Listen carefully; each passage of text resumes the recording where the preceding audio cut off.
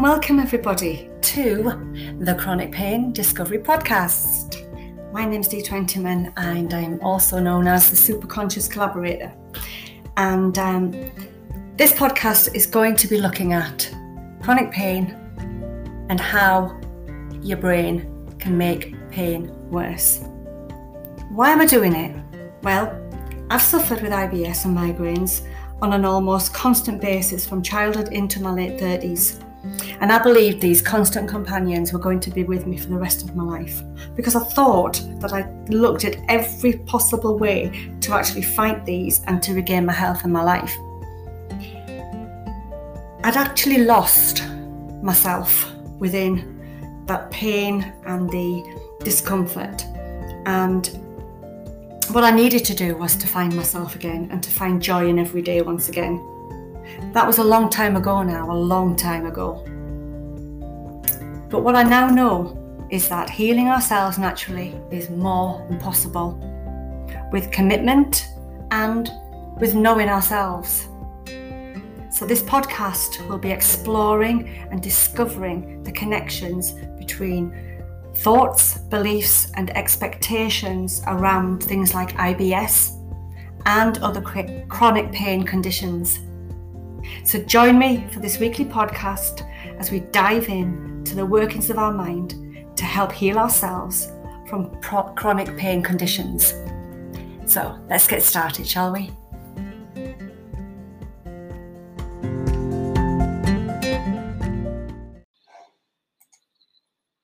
We're going to talk about abdominal pain today because this is something that you might have been experiencing.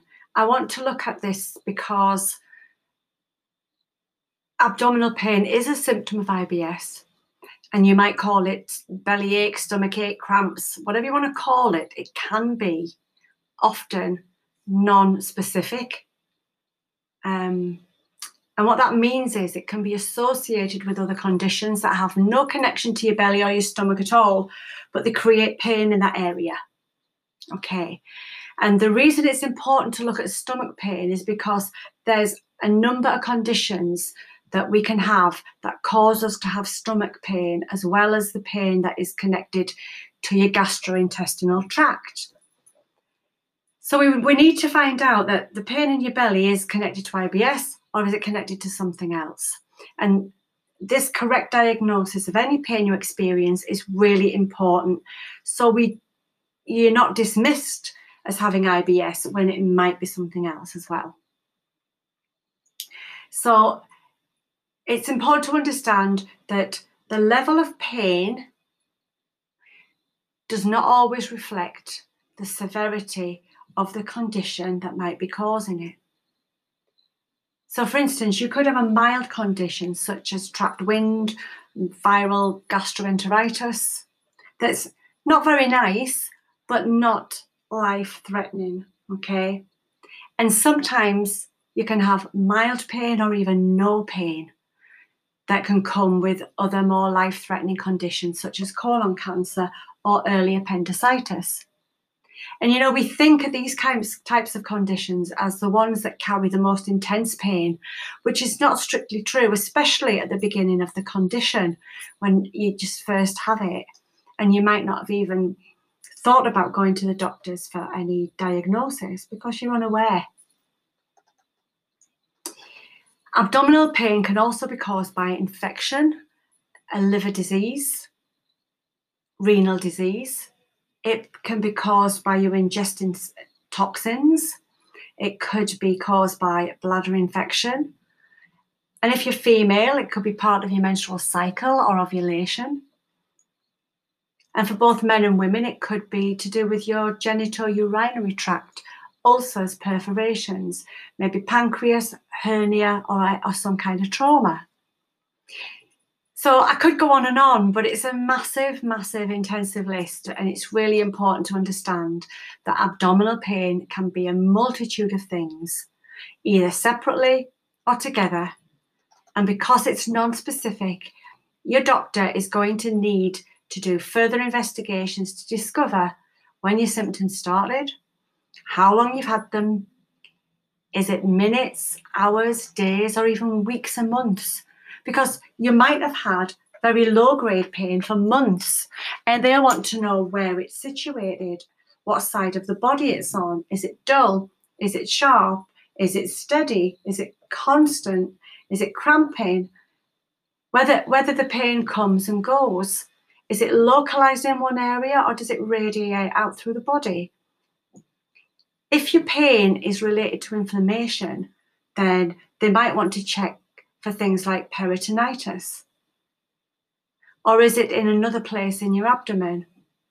Because there are other general symptoms that go along with abdominal pain. Things like fever, if you've been overly tired or extremely fatigued. Whether you have a feeling of just being off colour. You know, we often get that, don't we? We often think, oh, I've just felt meh for days. So that will be looked at as well. Have you had any sickness or any changes in your bowel habits? They may also want to look at, is it more severe at certain times of the day? Does it ease when you sit, stand, lie down? And once again, if you're a woman, does it worsen during ovulation or menstruation? Because knowing the time and the pattern is going to be really, really helpful to diagnose the cause. And ruling out and honing in on the correct diagnosis means they can tell whether you do really have IBS or whether it's something else. So let's have a look at the more common causes that don't indicate serious disease. A bladder infection, food poisoning, indigestion, a food intolerance. Maybe it's something like an intolerance to milk or dairy. It could be ovarian cysts if you're a woman. It could be gallstones, excessive gas or kidney stones even, a hernia, or something called pelvic inflammatory disease. Recurring pain can actually be caused by lots of different things. And there's another condition that causes abdominal pain, and it's called strep throat. It's most often found in children, and it can cause stomach ache for them. And also there's gastroenteritis, which is often called stomach flu.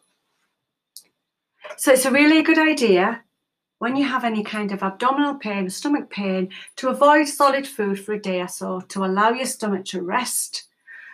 And it's also very important when you're avoiding food to avoid painkillers such as aspirin and non-steroidal anti-inflammatories such as ibuprofen and naproxen, because these irritate the lining of the stomach, and it's very, very important that you avoid taking them if you've not had anything on your stomach. They should always be taken after a meal to avoid the irritation to the lining of your gut.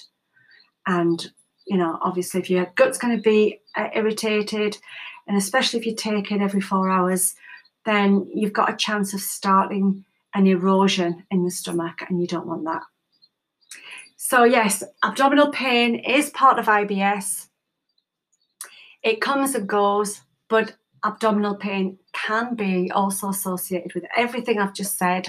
So it's very, very, very important before you come to a functional therapist like myself to make sure you have a proper diagnosis for IBS and you've ruled out everything else that it could possibly be. Thanks again for listening. I hope you've enjoyed that. Well, enjoyed maybe is probably not the right word to use, but I hope you found it interesting. I hope you found it informative, and I hope you found something that you can write down and keep and take note of just in case you experience something similar to this, and that you can take it to your GP for investigation. So until next time.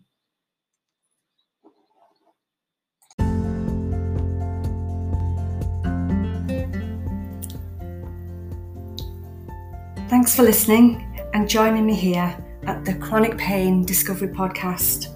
I would love you to subscribe and to share this podcast with others who you think might benefit from the topics that we cover. And I also encourage you to please share your comments as well. I'd love to know what you think.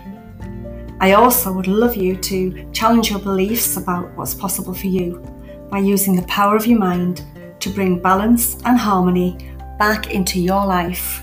So until next time, have a great week.